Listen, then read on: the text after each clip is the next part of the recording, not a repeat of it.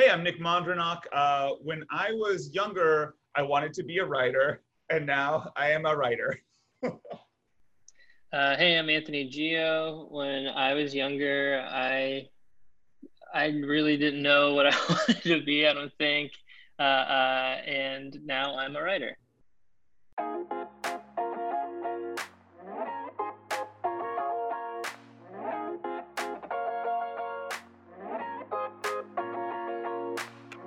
Hi, I'm Ben Hanani. Welcome to How Do You Do, a podcast featuring creative guests sharing the nuances of their process.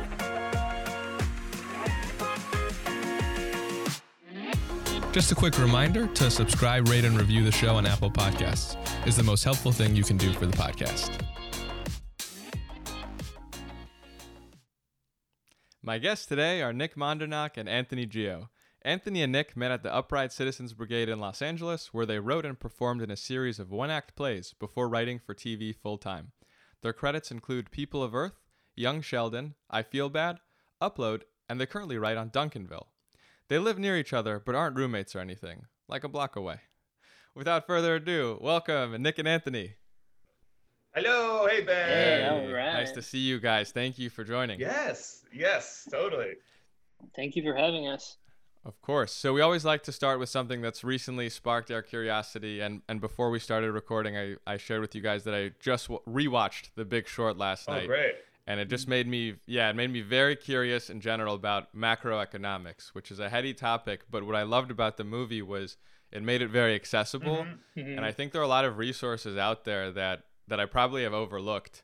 Like even a book like The Intelligent Investor is something I should probably pick up and flip through just to understand how these things work. Just because now I feel like we're in equally crazy times, and it's just something I've been curious about. Like I was the kid in 4th grade who was reading Jim Cramer books during lunch and watching CNBC. And I've since become much more disillusioned from Jim Cramer and CNBC, but Right. I think it's important to just become a little more educated about the scenario we're in and the macroeconomics of our time. So it's something I've been curious about, and I'm excited to dive into a little bit more now that I have this push from rewatching The Big Short. That's great. That's awesome. These are forces that control our lives. Yeah, exactly. It's nice to... Yeah, it's amazing how such specific topics have such pop entrances now. Even philosophy I feel like can get very heady with even logic and all of that, and I've found that it's kind of comforting that I can just Google and get a little fun dose of something conceivably pretty complicated. That's great. So do you think you will pick up The Intelligent Investor? I think so. My girlfriend and I rewatched it last night, and we both are we should probably read that book. Sure. That seems seems like a good starting point. That's great. So I think that's I read it a while back, but I very much did not understand it in 4th or 5th grade. So I think now's a good time to revisit. That's great. Yeah. So what's something that we'll start with you, Nick? What's something that's recently sparked your curiosity? So right now I'm reading. I love studying American poetics is one thing that I like to do in my spare time. So I'm reading a great essay now in a journal called Literary Imagination called Digression Personified: Whitman, the New York School, and the Drift of Poetry by Srikanth Reddy. And basically, one of the things that I'm kind of interested in is distraction in poetry. Like when you look at a lot of romantic poetry or 19th century poetry, there's one point and it's all kind of building very linearly to that point, to that feeling. And then we start to have more poetry, discordant poetry that kind of is bopping all over the place. So kind of what are some ways that we can kind of understand those poetics, and what do they mean? And I've actually been talking about poetry recently with a couple of guests, one who was a poet and one who's a writer who just admires poetry. And I'm curious, do you find yourself reading these poems aloud, or is it mostly just something you read to yourself? Sometimes I'll read them aloud if I'm kind of interested in how something sounds, and I think particularly to connect this to comedy writing and screenwriting, if I'm like, oh, this sounded just kind of funny and natural to me or something like that, I might just say it out loud to kind of understand I do think a lot of like what makes something funny to me often is on the level of sound, like just like, I mean, look, kids know this. When we're playing around with nieces and nephews and they're just kind of laughing at certain like nonsense phrases. It's like I might just say them out loud if there's something in a poem that strikes that in me, then I might say that out loud to kind of understand that. What is it about the syllables? What is it about like these sounds that are just like that are piquing my interest in that moment? So yeah, sometimes definitely. Awesome. And Anthony, what's been sparking your curiosity recently? I recently came across, or I should say like back across this thing called the Voynich manuscript. Have you guys heard of this? No. Like a Jay Leno setting up a Voynich manuscript. The audience is like, here we go. Yeah, hell yeah. Yeah, it's a little hard to describe. I guess it's what's so interesting about it. It's just this manuscript, or like kind of like, I guess they consider it sort of like a codex. No one really has deciphered it, but it was written on animal skin in like the early 15th century. They think like during like the Italian Renaissance. It's written right to left textually, but there are also a lot of diagrams of plants, some that exist, some that don't. It's very out there in a weird way that a lot of cryptologists like have been racking their brains about it for years and years. And it's called Voynich, I think, because like the guy, like in the early 20th century, there was a guy who like an antiquer or like a book dealer that like stamped his name on it for some reason. Maybe brought it into like the public eye. But it's a fun rabbit hole. Someone had brought it up to me years ago, and then I don't know what sparked my interest again. I think I was watching like a History Channel thing, and I was like, oh yeah. But I highly recommend looking it up because it's very weird, and like it got me thinking. Like, I wonder if whoever wrote it, or maybe there were multiple people that wrote it. I wonder if their intention wasn't even for it to be as academic as it's become. I kind of like that shit where like something gets blown out of proportion. I feel like a lot of these sort of mysteries become that, where it's like, oh, there's maybe a little more of an Occam's razor involved, but the more people that are contributing to what it is, it kind of creates this myth behind it. So yeah, that's kind of what I've been reading and digging in. There's a lot online about it, and you can look at it. I think someone scanned a high detail version of it too. And how old is this artifact? So it would be, I think like they've carbon dated it because of it's on like a vellum, like an animal skin. Yeah.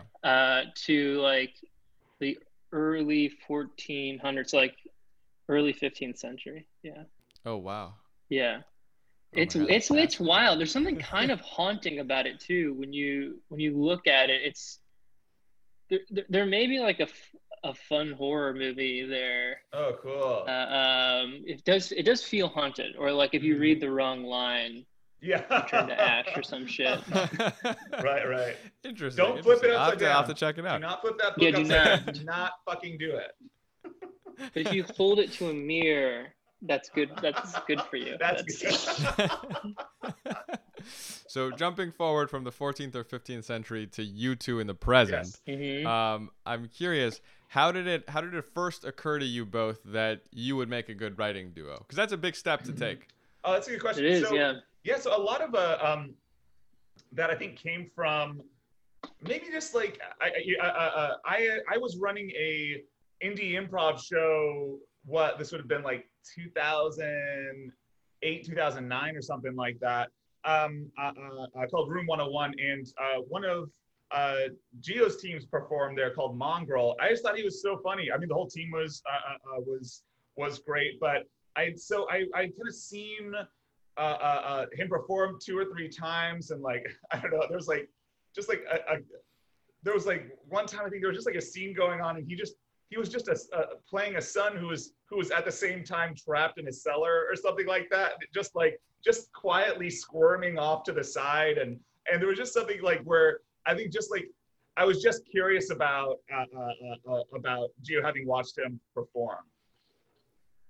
Yeah, I think it's Nick has a way better memory for improv scenes. Like I really I have like a very bad retention on it, but I do remember being struck by how funny Nick was and is.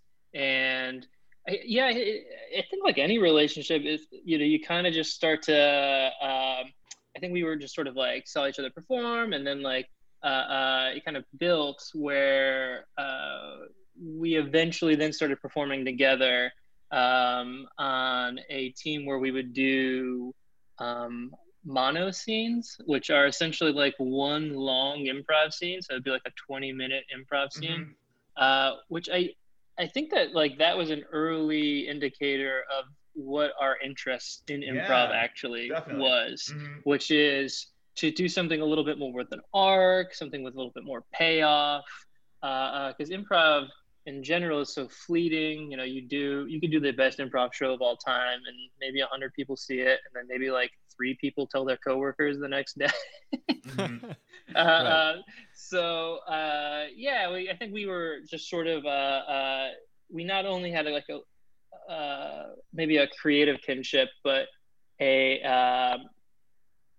I think a upfrontness of like what we wanted out of it. We didn't want to be doing improv 10 years from that point, right? I don't think, or at least like solely that. Yeah, we were definitely having a lot of creative discussion of being like, hey, like, I think part of it too is I think maybe because people are watching you just perform, that can, I think, sometimes help from an acting perspective.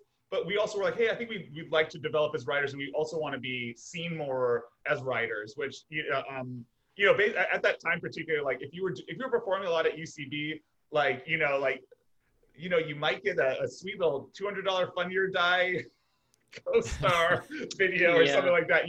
That's how people kind of saw that next step. So it's like, okay, cool. We like, how do we start to work more in a writing capacity? So yeah, so we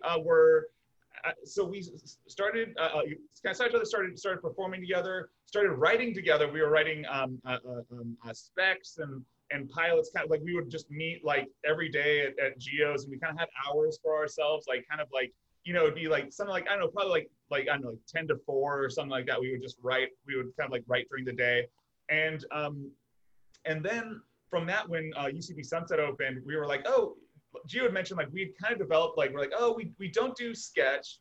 We're not really interested in being like sketch writers. We want to do narrative work, and also I think a lot of people who are performing want to do narrative work, whether it's developing writing or acting, and there wasn't like a lot of narrative shows there, right? It was a lot of like, it's like those 3-minute sketches, 3-minute improv scenes, montages, that was kind of the norm.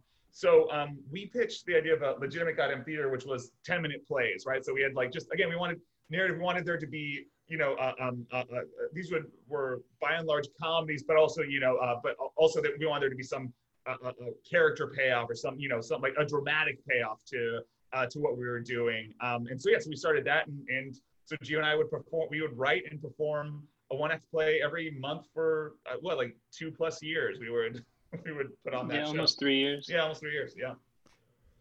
Yeah, I was fortunate to see you guys a few times do the JV show, which I thought was a really cool experience, because there was that narrative component of somebody is going up there sharing a story about their life. Right. And then the scenes you guys built from there were just so much fun. Can you talk a little bit just briefly about that show and how you both think you got good at that form? Awesome. Yeah. Yeah. So the JV show is a show that Nick and I performed in on Friday nights at UCB, and JV is just the name of the group, and we would invite a storyteller to come to tell a story based on a photo. So like there's kind of a hook built into it, just so like people navigating the website would be like, oh, okay, like I get it. It's like a throwback photo. Someone tells a story from their past, and then there's improv done off of that, scenes and whatnot. I think for me, like, our training at UCB kind of like built us for this particular show, and that UCB is all almost entirely premise-based improv. And that, so if it's not a storyteller, it's some sort of mechanism that is generating an unusual idea or maybe a full-on premise that's always at the top of the show. So like, for example, there's another show called Facebook where they'll like look at somebody's Facebook, they'll find some interesting ideas. Those become the premises for the scenes. Shitty Job, same idea, you know, talk about somebody's shitty job, etc. Even Herald Night, which is like kind of the mainstay of long form improv, you're going to generate some sort of premises in the opening of the show, and then you pull from that opening to do scenes. So I think that like we had already really built that muscle because JV was a Herald team for several years before we started doing the Friday night show. I think that for particular show JV, for me personally, it became kind of second nature. Like it was just kind of built in, like, oh, I like that, I want to see more of that. It kind of just becomes this sort of okay, that's interesting. I'm not this is when I confess I'm not great for this podcast. I am not great at articulating what I find funny. I feel like the closer I get to it, there's almost like a quantum mechanics to it that it makes less and less sense. I just know, like, okay, this particular thing really just lights up something in my stomach that like I just want to see more of. Mm-hmm. And I think that's true for the, you know, obviously there's structural stuff and Nick and I's writing and TV and whatnot, but I think that's true for even being in the TV room, just to kind of connect the two ideas. It's just like, I just think this particular thing's funny. You know, if I were to put my finger on it, it's that I lean towards like a naturalism or like an absurdity in like pettiness or just something like that. I don't know if I'm like particularly that fond of silly premises as I am more of like what, like maybe more observed ones. Mm-hmm. That's maybe my best. Yeah. My best take on that. Nick, what do you think? Yeah. One of the things that you mentioned, I think is like, I think one thing that developed over time, obviously there's like a lot of like, skills like okay, there's an unusual thing in the opening. How do I concisely communicate to my scene partner that is what I'm interested in, right? So that there's the craft there. But I think one thing that Gio mentioned, which I think is so true just in writers' rooms overall, is also just like a kind of a bodily intelligence, which is just like, oh shit, my you know, my shoulders leaned forward when that person said that, you know, like I think there's so much of it is in that. And I feel oftentimes, I think the two, which is like the craft and your kind of like just like body reactions can work, like ideally work together. But I think body trumps and like anything, you know what I mean? Like if I'm in a room and just like, like you have a funny idea and you're just like, sometimes my throat just clenches. Like I'm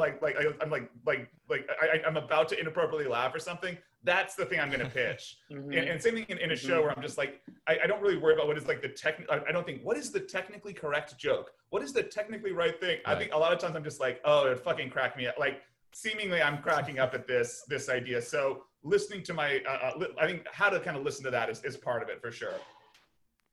Yeah, and I've been fortunate to see you guys in action in a writer's room, which has been super fun. And I think as an observer, it seems like coming from a performance background, especially in comedy, has a lot of benefits in a writer's room. Sure, yeah. Can you talk a little bit about how you feel like your background in improv has helped you when you've been in writer's rooms? Yes, I'll say, I think it's like, it's huge. It's kind of like, I think there's a lot of great criticism about the improv institutions and a lot of great conversations that need to be had. But it's interesting to me when people are just like, oh, improv is such a waste of time. I'm like, I use it that's all I'm doing all day. I think at my best as a writer, I am just listening to what my coworkers think is interesting to them and building off of that. That's like that muscle, which is just an improv muscle. Oh, fuck. Oh, Ava likes something in this area. Like she's a brilliant right? Like there's something there, and then building off of that, like our, the Scullys are there's something that they like about that. Like let's try to crystallize that. Let's like build off that. That's me at my best, and that's an improv muscle. I'm just trying to understand, what do you like about this? What do I like about this, and how do we communicate that clearly? So yeah, I mean, so that's a big tool. Yeah, I totally agree. Like Nick and I often say, like, just like it's so important react to the last thing said. Like, you could, it's very like, and I think that's, you can really draw a line to improv with that, like where we taught and coached improv for many years as well. And I would say that to students a lot of just like, you're going to come up with your brain's working overtime up there. You're going to come up with another idea.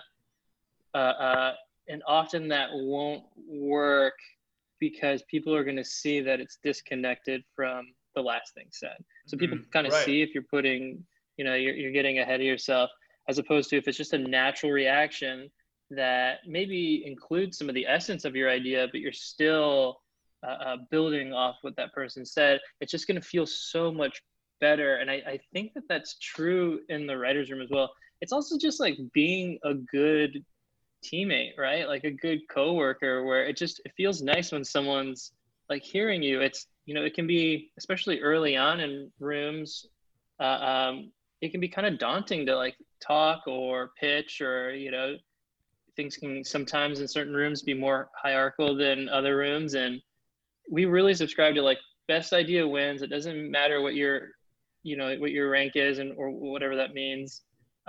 Just like, can I just like, okay, yeah, that person just said that. Can we at least like try to dig something out of it or build on top of it, as opposed to being like sit in silence for 5 seconds and then just say your idea. That's totally it. It definitely does. But I think that's a great, like, and I think again, me at my best in a writer's room is like, let's make this the best before anyone knocks this down. Let's make this the best version of itself. What's the best version of the idea that this coworker pitched, or like, and I appreciate that when I have coworkers who are kind of looking for the good in what I what I said. I always appreciate that. So I think, and that again is an improv muscle. I think at my worst, I think, and the days were like something that I will kind of note myself on at the end of a day is just like, okay, someone pitches, and my mindset is, okay, I'm gonna see it. I'm like, they're at bat, they're gonna hit or miss, and then, but I've got my idea in my pocket and I'm ready to go. Like, I think sometimes, I always have stuff kind of prepared, but I was like, oh, I really no. I would so much rather like try to get on board with it and build off it. That to me is at my best as a writer. Is I saw like as a group, we collectively made something like better than it started. We collectively just saw the good. All my coworkers are brilliant. I have a lot of respect for all of my coworkers. If something sparks in them, I want to know what's up with that. It's worth hearing. Yeah. What you guys are saying right now reminds me of, I took 101 and 201 at UCB, those improv courses. And there's a very funny phenomenon that I think happens more frequently probably with people who are starting out like myself, where, your teacher gives you the premise or the word to run with, and then you need a couple people to step out. And the first one who steps out in my classes was the one who would initiate the scene. Yeah. And a lot of times what you'll see with people who are new is like 2 people step out at the same time, and then one of them immediately goes back because it's like, oh, I can't initiate the scene, therefore let me wait for my at-bat. Sure. Right. In an optimal situation, you just go with the flow. So if you happen to get there a nanosecond after your coworker in a writer's room or your scene partner in improv class, you just roll with it and you look forward to their idea. Building off of I love that way of phrasing it. Looking forward to their idea. That's exactly it. I think what a great, just technical, just as writers, as performers, as human beings, I'm looking forward to your ideas. Exactly. And it's again, I have both in myself. I kind of struggle with both, but as at our best, a writer's room is looking forward to each other's ideas. I love that. I will use that. Thank you. That's great. Damn, you put it so much better and quicker than we did. I had a second thought. I had a second thought. Just quickly, I don't know if this sparked anything in any of us, but just the other side of performing, it's like, it's not only the collaborating. I do think that Nick and I are performative or performing pitchers. So there is something to having, like, I think, been on stage and performed and like done a bit of acting and whatnot. I do think that helps. Yes, There's totally. just maybe a little bit more of a dynamic aspect to, yeah. Not that like we're doing like Cockney accents constantly or something, but there's just like maybe a little bit more to it. Yeah. Or I think that, if Nick were to picture a line of dialogue that, I would try to like maybe get in there and like be the other side of it, and he's done the same for me. Yeah. Mm-hmm. Yeah, I think that is such a valuable presence in writers' rooms I've seen, where a lot of writers tend to be people who do not necessarily have performative experience. They tend to be people who are feeling at their best, at their desk writing the script, which makes sense. They're writers for a reason. But I think in a good writer's room, you have a combo of people where maybe you want diversity in a writer's room in general, but I think it's nice to have some combo of people who that's their optimal setting, and also people who feel empowered to kind of be performative in their pitches. I haven't been in a situation where the room is full of performative people. I wonder, like, that might have its pros and cons too. But I'm curious, like, how do you guys decide how performative to be? Like, is it something where if you have dialogue pitches, that's a scenario where it'll be super performative? Or have you found a value in, if you have a premise, there's also a value in figuring out a way to perform it? How do you like figure out how much to turn up the dial or turn it down? Oh, interesting. Yeah, I think my thought is I think I tend to perform almost whenever possible. And here's one thought and one approach is, like, in a writer's room, we have 10 to 12 people. We're sitting in a room from 10 to, if we're back at People of Earth, 10 to 11 at night. Like, I think the more fun we can make our experience, the better. Like, what I mean? Like, I am just trying on the dumbest level, I am just trying to entertain my coworkers. There is a little bit of like, we've been in the car on the road trip. Yeah. Like, can I just like break the silence and the monotony? I agree with that. Yeah. I like the dial of it. That's a good question. I don't know if I have a great answer. I think it's probably relative to like the vibe of what's happening. I think it's more likely to come out if my idea is a little more fully fleshed out. I think, like the more fleshed out it is, I might even play both sides of the conversation, that sort of thing. So that's my best guess. But again, it kind of comes to, I'm not a great evaluator of like why it happens and when. But I think Nick's point is maybe the right one, where it's just like you feel the room and it's like, the room could use a little something right now. You're maybe not even having that thought, but you have that feeling and want to get some energy up. I found that to be, even I don't consider myself a performative person, but just being around people who can, when there's a lull in the conversation, who can get the room going in a productive direction again. Even if what they're pitching is not necessarily like, this will definitely go in the episode, but here's an area that we can just play with, and we're in a room of smart people. One of you guys, by the law of averages, will run with this. Right. Yes. That's a great point. It might not be like the exact idea, but it could be the bridge to like the idea we love. And that's why I think it's always worth throwing it out there and not being too precious about stuff in particular. Then you made a really good point earlier where you were like saying that like, the room tends to be a mix. Not everyone maybe leans this way as a writer. Some people maybe are a little bit more like sit down by themselves. And I think that's like such a good point, and like that should be implemented in rooms, where I think there should be like a variety of the type of work that happens. I think that like, just so that people's strengths are really coming out. So, sending people out to like maybe work on a particular scene on their own or with a smaller group, or just to mix it up. I think that does really get, mine everyone's strengths. I feel like Greg Daniels was really someone who like opened my eyes about that, where it'd be like, okay, cool, someone write a scene, and then we have group discussion, and then we'll do small group. It's like, those are all different types of thinking, and I think it gives a variety to the day. And and I think what you're mentioning too is like, is also, it also gives like opportunity to people who might have different skill sets to kind of like shine, as opposed to just like, God, like, I don't know. So sometimes I probably benefit from just being so fucking loud, like, so it's like, but that's, so I think sometimes like, yeah, like do more individual stuff it can be helpful for that, for sure. Yeah, and that's a good segue into the next question I have, which is, let's say, you guys get your assignment where it's like, Nick and Anthony, go break this scene, or come back with ideas or pitches for this. What is that like? If I were just to shadow you guys for that, what does that process look like from the moment you're given the assignment to when you go in your office and start working? Oh, interesting. Well, like, and it's just us two. Yeah, let's say just you two. Yeah. Mm-hmm. Well, that's interesting. So like, do you mean so like we're given, like, we've outlined a scene and then we go off with that scene? Is that like kind of?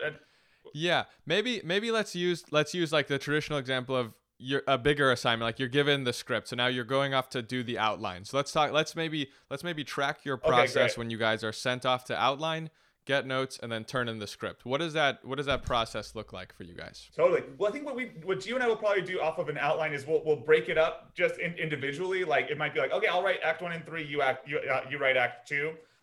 We might like just like individually kind of write that, and then we'll send it to collect it into one script, which will be kind of like a vomit pass. And then we might get together and have notes, kind of like roadmap notes at the top of every scene, where I'd say, hey, I thought this felt a little blank, or I think we could kind of like punch this area, etc. And then we'll probably do like a couple full passes off that. That might include the two of us in a room together, going through scene by scene. That also might be, hey, you do a pass of these scenes, I'll do a pass of these scenes, and then we'll come back. So those two, but this is a Brent Forrester idea, but like, yeah, a vomit pass +2, right? That's what he would say. Like, you would just vomit it out, get the pages down, and then we do 2 full passes, like within that probably week of work. Mm-hmm. And then deciding on who does what. It's typically just if someone's responding to, like, Nick might be like, oh, hey, I really think I have a handle on Act 1. Mm-hmm. Can I do like the first couple scenes? We tend to just then, like, if someone wants to do something, God bless. Yeah. And then I'm curious, in a partnership like the one you guys have, if there is an idea that one of you might be a little more attached to and the other one isn't as hot on, how do you decide to proceed? How do you decide what proceeds from there? I think we're pretty good at this. I mean, one of the nice things, just like even before we get to that, one of the things that why Gio and I work as a partner is, like, we do see things the same way. We have a very similar tone to what we write. I think it's very infrequent if Gio has an idea that he's cackling about. I think it is very infrequent that I'm like, what the fuck are you talking? Like, I mean, like, I think we kind of have a similar sensibility, which is not. I've had other kind of collaborative writing experiences, which is not that, and that's hard. So for the most part, we're seeing things the same way. So that said, when we do come to those areas, I think Gio. So I think it's a thing of just like, hey, Gio really does not like this. I just like it. We're not going to do it. Yeah. I think it's something like that, and it's both ways. I trust Gio that we're both pretty, like, just honest and direct with each other. It's just like, oh yeah, he's like, he thinks this is really funny. I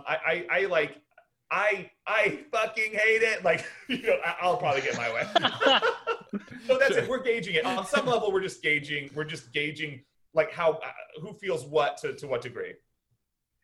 I'll say, just to maybe tie it back to the theme and earlier, the improv stuff, I think that really does come from how disposable ideas can be. Like, I think we'd have larger discussions on, obviously, like, the show concept and whatnot. I don't think we're just going to haphazardly throw something like that out. We'll have bigger discussions. But when it comes to like a joke, like, I don't think we hover on stuff too long, because if one or the other is like, I don't know, then we'll be like, okay, well, we'll definitely find something that we both feel good about. Like, we know that's in us somewhere. I think it's very true. We don't identify with our ideas, right? Like, I think that's definitely like, and it's easy. I'll say, that helps to kind of come back to the room idea too. It helps you in a room. Like, when it's like dead, like, I will just pitch something, because I'm like, all right, if this fucking idea fail, like, I have such a playful relationship to failure from having done 13 years of improv. I've just had so much, I've just had so much that it's not as powerful to me. We have a playful idea. I think failure is just like a teacher. And so a lot of times it's like, I'll pitch something. If it fucking dies, like I do not beat myself up. I'll just like nudge my process a little bit. Oh, maybe I can be a little bit more succinct. Oh, maybe I could be like, have a little more energy behind my pitch. You know, it's a nudge. It's not, I don't spiral or anything like that. Same thing in when the two of us are writing. Yeah. Yeah. And do you think coming from UCB, which you guys said tends to focus on the premise, and I know some other improv schools, you know, might start with character or have a different approach than UCB's. How do you think that's influenced your writing process or your creative process coming from a school of improv that focused on premises as opposed to like character? I think it helps us identify maybe a little bit like we maybe don't apply it as much to like a show like idea or premise like in a general way, but it does help us identify like what is the point of this scene. So in the next 2 pages, right? What are we trying to do here? Like, where does this character start? Where do they end up? What do we want to accomplish? You know, and we'll do it a little bit across, obviously, like in the larger scope of the episode. But when we're coming up with like actual like TV show ideas, I don't think it plays a huge role, but definitely plays a role in scenic writing. Totally, I think that's almost that process which is like, I think it's easy and natural to get lost in the process of writing. And I think one thing that, you know, coming from like, we're constantly this thing of like, what are we doing in one line? What are we after? Yeah. Whether that might be, you know, that might be as small as like, what's funny about this scene? That might be as big as what are we trying to say in this show? You know, if we can kind of come back to those, that kind of, and anchor ourselves in some of those ideas, I think that kind of keeps us from getting lost at sea. Again, that's something that even in story breaking, which, you know, kind of more like game premise-based improv is not narrative, but even in narrative work, I'm like, if it feels like we're getting lost in the weeds in a story, oftentimes I'm coming back to what did we like about this? You know, that comes back to also when you're sort of mentioning like the JV show or something like that. I'm like, what did we like? Like what made us light up? And I think coming back to that in a story area of like, oh shit, you know, Julie, when like I really responded when you were talking about parents letting go. And how, like, you know, like how the uncertainty behind that. But that, you know, for instance, even that might be a way to kind of like make some choices for us and kind of rein it back into, what we're after. Yeah, it helps put up some guardrails. Yeah, which I think is like huge in the room on stage doing improv. It's just like it's like, you know, it's the whole idea of like there should. You know, at UCB, it's just like, okay, like you create a status quo, you kind of build out the who, what, and where, and then like one unusual thing pops up, and you kind of blow out that unusual thing, creating a larger premise. I think the same thing goes for a room where you'll be sitting there and like your mind will wander. So then you have like 12, 13 minds wandering, like trying to latch on to something in particular. And if something can be said to put up some guardrails of like, here's the box we're in, as opposed to like, here is the fucking continent we're on. Yeah. Sure. Yeah, I think that really, really helps. Yeah, it's interesting. The kind of post-mortem that happens after an improv show and how that seems to, you know, have a good influence on your process. For anybody who has not had the experience of doing an improv show and doing the critique after, can you talk briefly about your experience and what are the things that you both evaluate and look for when you're doing that evaluation after the show? And how maybe some of that, like you're saying, has affected your process on the TV writing side? Yeah, that's interesting. You know, so maybe I'll answer that from a coaching and teaching perspective. I think one of the things that I was kind of aiming for and as a coach and teacher is like sometimes I would have like pages of notes like you know, like, and then this moment, and then this moment, like, again, I've kind of like, I think by the end and in my better teaching, it was just like, what is the smallest thing I could say that would illuminate a process? So that was one thing, right? What's it like, just in one line, like, can I take these 3 sheets and just break it down into one line for it happened? And the second thing is I started to realize, and I'm trying to bring this into my writing as well, as just like, I was often going into shows and watching them being like, what's wrong? And I think something that I was really trying to do by the end is be like, hey, like what's working? Like sometimes like trying to bring more of that, like, oh, notice that this worked. This is kind of what we were talking about in rehearsal, right? Like you know, there's a really nice human moment that kind of create a nice discovery. That might be the note for a scene, and that's totally cool. So I think that's one. Those are two things that I think about. Be succinct, and also can we find the positive? So those are, yeah, that's I feel like I really relate to what Nick just said. Nick also said something earlier that maybe is a little closer to me, which is I'm pretty hard on myself. Like I can get I'm just like a bit of a perfectionist, and when it comes to a lot of things, so it's like very easy for me to I reach like a diminishing return on the evaluation where I'm just like, I'm maybe just beating it, hitting the old dead horse there. So I think it's maybe something Nick said earlier, which was like, oh, how can I be like a little kinder to myself, but also just like, oh, can I nudge myself in another direction, as opposed to being like, oh, I should have done this, I should have done that. Right. It's like a little bit more of like, oh, what did I learn here? Nick's really good about that, by the way. Like, you know, he's not just saying that shit, guys. He's really good about, like, he looks at it as like an education of like, okay, I learned this. So I've been trying to, for a while now, like adopt some of those behaviors of just like, okay, great. Like X, Y, or Z happened. I would have preferred it was not exactly that. Right. You know, what would I change in the next time, as opposed to like, oh man, X, Y, or Z happened. Yeah. Well, why did X and then Y came around? Right. What the fuck was Z doing? You know, it's easy to get, and I think there is merit to looking at it for a certain amount of time. Right. But eventually you got to like transition into, okay, but for next time, totally. What? So that's just maybe me a little more personal. That's great. Yeah, I think you're right. Like that's it's a strength as well as a hell. And like I get there too. But yeah, it's, you know, coming back to that idea, which is just, you know, from doing improv, and it's like I've gotten feedback on 1,000 shows. I mean, like I've heard, like, you know, and I think part of it has been a process of just being like, I think very infrequently do I need to do a 180. A lot of times it's like 4 degrees. You know what I mean? It's like that. You know what I mean? Like, so I think that can kind of be helpful, and often. Up front, sometimes you might have to do some 180s or something like that. You might be like really fucking wrong, but for the most part, I think like often it's just like, oh yeah, we just need to just adjust course a couple degrees, you know, like. I think that's very valuable, getting to a place where, I think, you know, ruminating, it has its own time and place, but ultimately getting to a place where you're being constructive. Sure.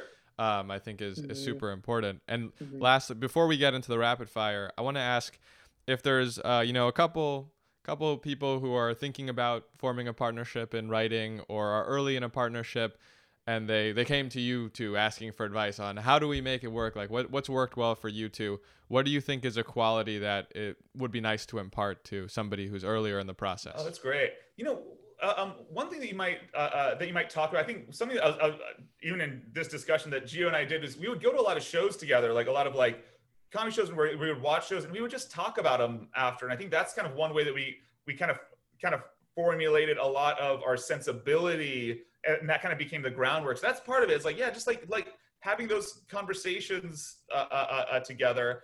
And I think the other thing, just like, you know, Gio and I are in an 8-year relationship or something like that, I think is being proactive rather than reactive whenever possible. Like, hey, like, you know, like when we get into a situation where blank, like, let's try to blank, like, as opposed to like, you know, I think that can be kind of helpful. Like communicating at the top is helpful. Yeah, I think we're very good communicators. I think sometimes bugging us, you know, often not even that creatively, but just like in terms of our career, we're just like being very upfront about like, we're very meticulous. Like we really do like turn over a conversation like a few times before like we go and talk to an agent or whatever it may be.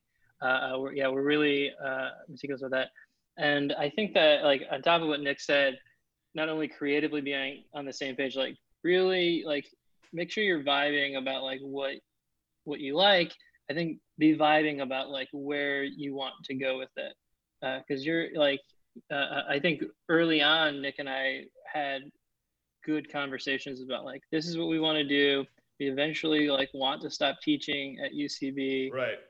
We did that almost I think we did that pretty much together, where it's like, hey, we're going to be taking this leap. We're not going to be making, we should have said this at the top of the podcast. Neither of us come from money. I think that every podcast should start that way. There's like, someone should just ask that. But like, that was a really big moment for both of us. Just like, hey, our main source of income, we're not going to have time for it in teaching.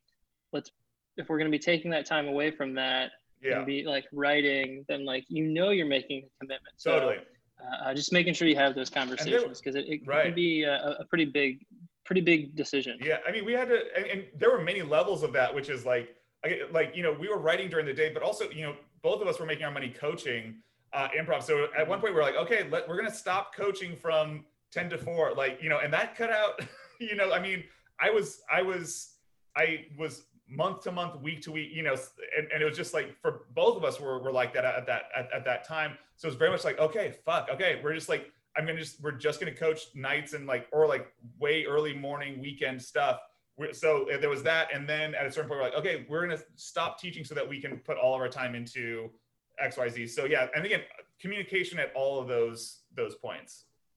Yeah, I think it's always better to bring it up than not. That's awesome. This has been super illuminating in all parts of the process: improv, relationships, writing. It's been great. So we'll just wrap up with a few rapid fire questions. Firstly, what's an app that you can't live without? Nick, do you have one? I can live. I mean, I can live without all of them. What is one? I think maybe that's the lesson to learn, right? Yeah. I'm trying to think. I feel like I've just had some I'm just on, this is one that's been kind of an interesting, I just got on Slack. I'm dipping a toe and trying to help a little more in the community fridges aspect. So I just got Slack for the first time, and it's fascinating. So that's been a fun one. In particular, one thing that just has been making me laugh is like, people are just trying to track down, someone's just been putting a lot of loose meat in the fridges. And so there's just this among a lot of very positive people, also a detective story of people trying to. That's the most noble use of Slack I've ever heard. Yeah, I just started using Slack as well. We've been doing some volunteer work with Nithya Raman's campaign out in LA, and I was very nervous at first, because I think I felt the same way the first time I saw Reddit. Like the first time I saw Reddit, I just closed it. I was like, what the, like the aesthetic gave me anxiety. So I don't know. I don't know. It's I can't live with that. The other thing I've been doing is just trying to limit my time on Twitter. While Twitter has been a huge resource for learning more about local politics and keeping up, it can be kind of daunting, Oh yeah. A lot of people feel this way. And so I've been, my girlfriend, her parents gave us their New York Times login, and I've been doing this game called the Spelling Bee, where you're just trying to create words from an anagram. And if you get all the words, this little bee pops up and calls you the queen bee, and I find that very satisfying. That's so much more productive and blissful than Twitter. I love that. Yeah. And who would you like to play you in a movie about your life? Oh man. God, who? I was Andy Samberg's son, whoever that might be. This is decades from now. Andy Samberg. Andy Samberg's son. Right. Yes, I like the idea that this has to, because no one's gonna watch it now. Yes, that's right. Something happened. Right. In 2045, I'll say the conscience, the uploaded consciousness of Danny DeVito. Oh my God, that'd be an amazing film from both of those guys. How funny would that be if Andy Samberg's kid and Danny DeVito were in a movie together? Or the uploaded consciousness of Danny DeVito. Yeah. And I Andy don't know what Samberg's... vessel. I can't commit to what vessel. Yeah. And honestly, the studios are being such fuckers about it. Like, they can't get on the same page about what vessel. If you guys could wake up tomorrow having gained one skill or ability, what would it be? Oh, I'm trying to roller skate, and so I would love to be able to shoot the duck. That's like one leg out and you're holding it, one leg squat.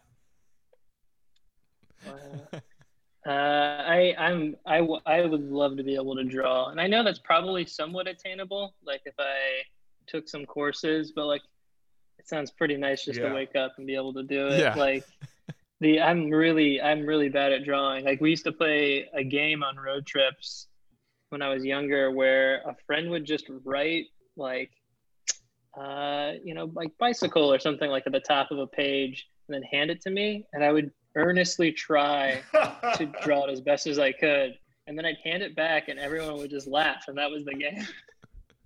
Yeah, I feel like you and I would kill for that. Yeah, you and I never rib each other. I think we don't have that humor with each other, but I'll say when I do see your drawings, I do have to shit all over you. Maybe the one time. Yeah. And I didn't probably the same on that side, but yeah, it is a great qualified. Yeah. Yeah. That should be its own improv, is just giving Gio a word and then just seeing what's drawn. Two more questions. Where's a place that you haven't been to yet that you hope to visit?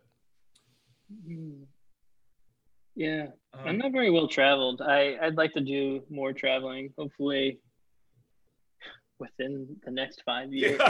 Whenever I'd love to be able to legally travel. Yeah, I'd love to be able to be allowed to at some point. Yeah, I think just like I think a classic Europe trip would be really fun. There's just like I love going on tours. I'm a big tour guy. I love like even if it's like a college campus, I get like a lot out of just like looking and taking in history and whatnot. So I think Europe would be fun. Yeah. What about you, Nick? Yeah. I was just before all this happened, my girlfriend and I had been talking about going to Taiwan. So that's still on the list. That would be fun. Oh, awesome. And then lastly, what's a song that you guys like to jam to right now? Oh, wow. I am. Let me list. I can answer. Go for it. My most played song on Spotify is Linda Ronstadt and the Stone Ponies' "Different Drum." There's something about this song. I mean, I'm sure a lot of people feel this way. It's a very famous song, but yeah, it's just like puts me in such a great mood. I'm a little bit more of an oldies. Like I don't. Nick is way more on top of like new music and whatnot. Like I'll often be riding in the car with someone. I don't know a ton. Like music is a little bit of a blind spot, so I'll like be like, "Who is this? This is great." And they'll be like, "This is the Rolling Stones." Yeah. Who is this? These are gonna blow up. That's great. I would say, Toots Hibbert from Toots and the Maytals just died. So we got to put it. 5446 was my number. Has been on repeat. Awesome. Yeah, we have a Spotify playlist where we add our guest song rec. Great. So these are your contributions to our playlist. Thank you for that. Oh, for dude, sure. Great, awesome. Well, people are gonna love this Linda Ronstadt. They're not gonna believe it. And then finally, where can people follow you on social media and check out your work? Yeah, you can find me just Nick Mondrenok, Instagram and Twitter. Yeah, mine's just AGO, which is so AGIOE. Perfect. And then if anyone's curious about the podcast, you can check us out on Instagram at HDYDpod or online at HDYDpod.com. Thank you so much, guys. This was so fun. What a blast. Great talking to you, Ben. Thanks so much. Good to see you, Ben. Thank you, Ben. Likewise. See ya. See ya.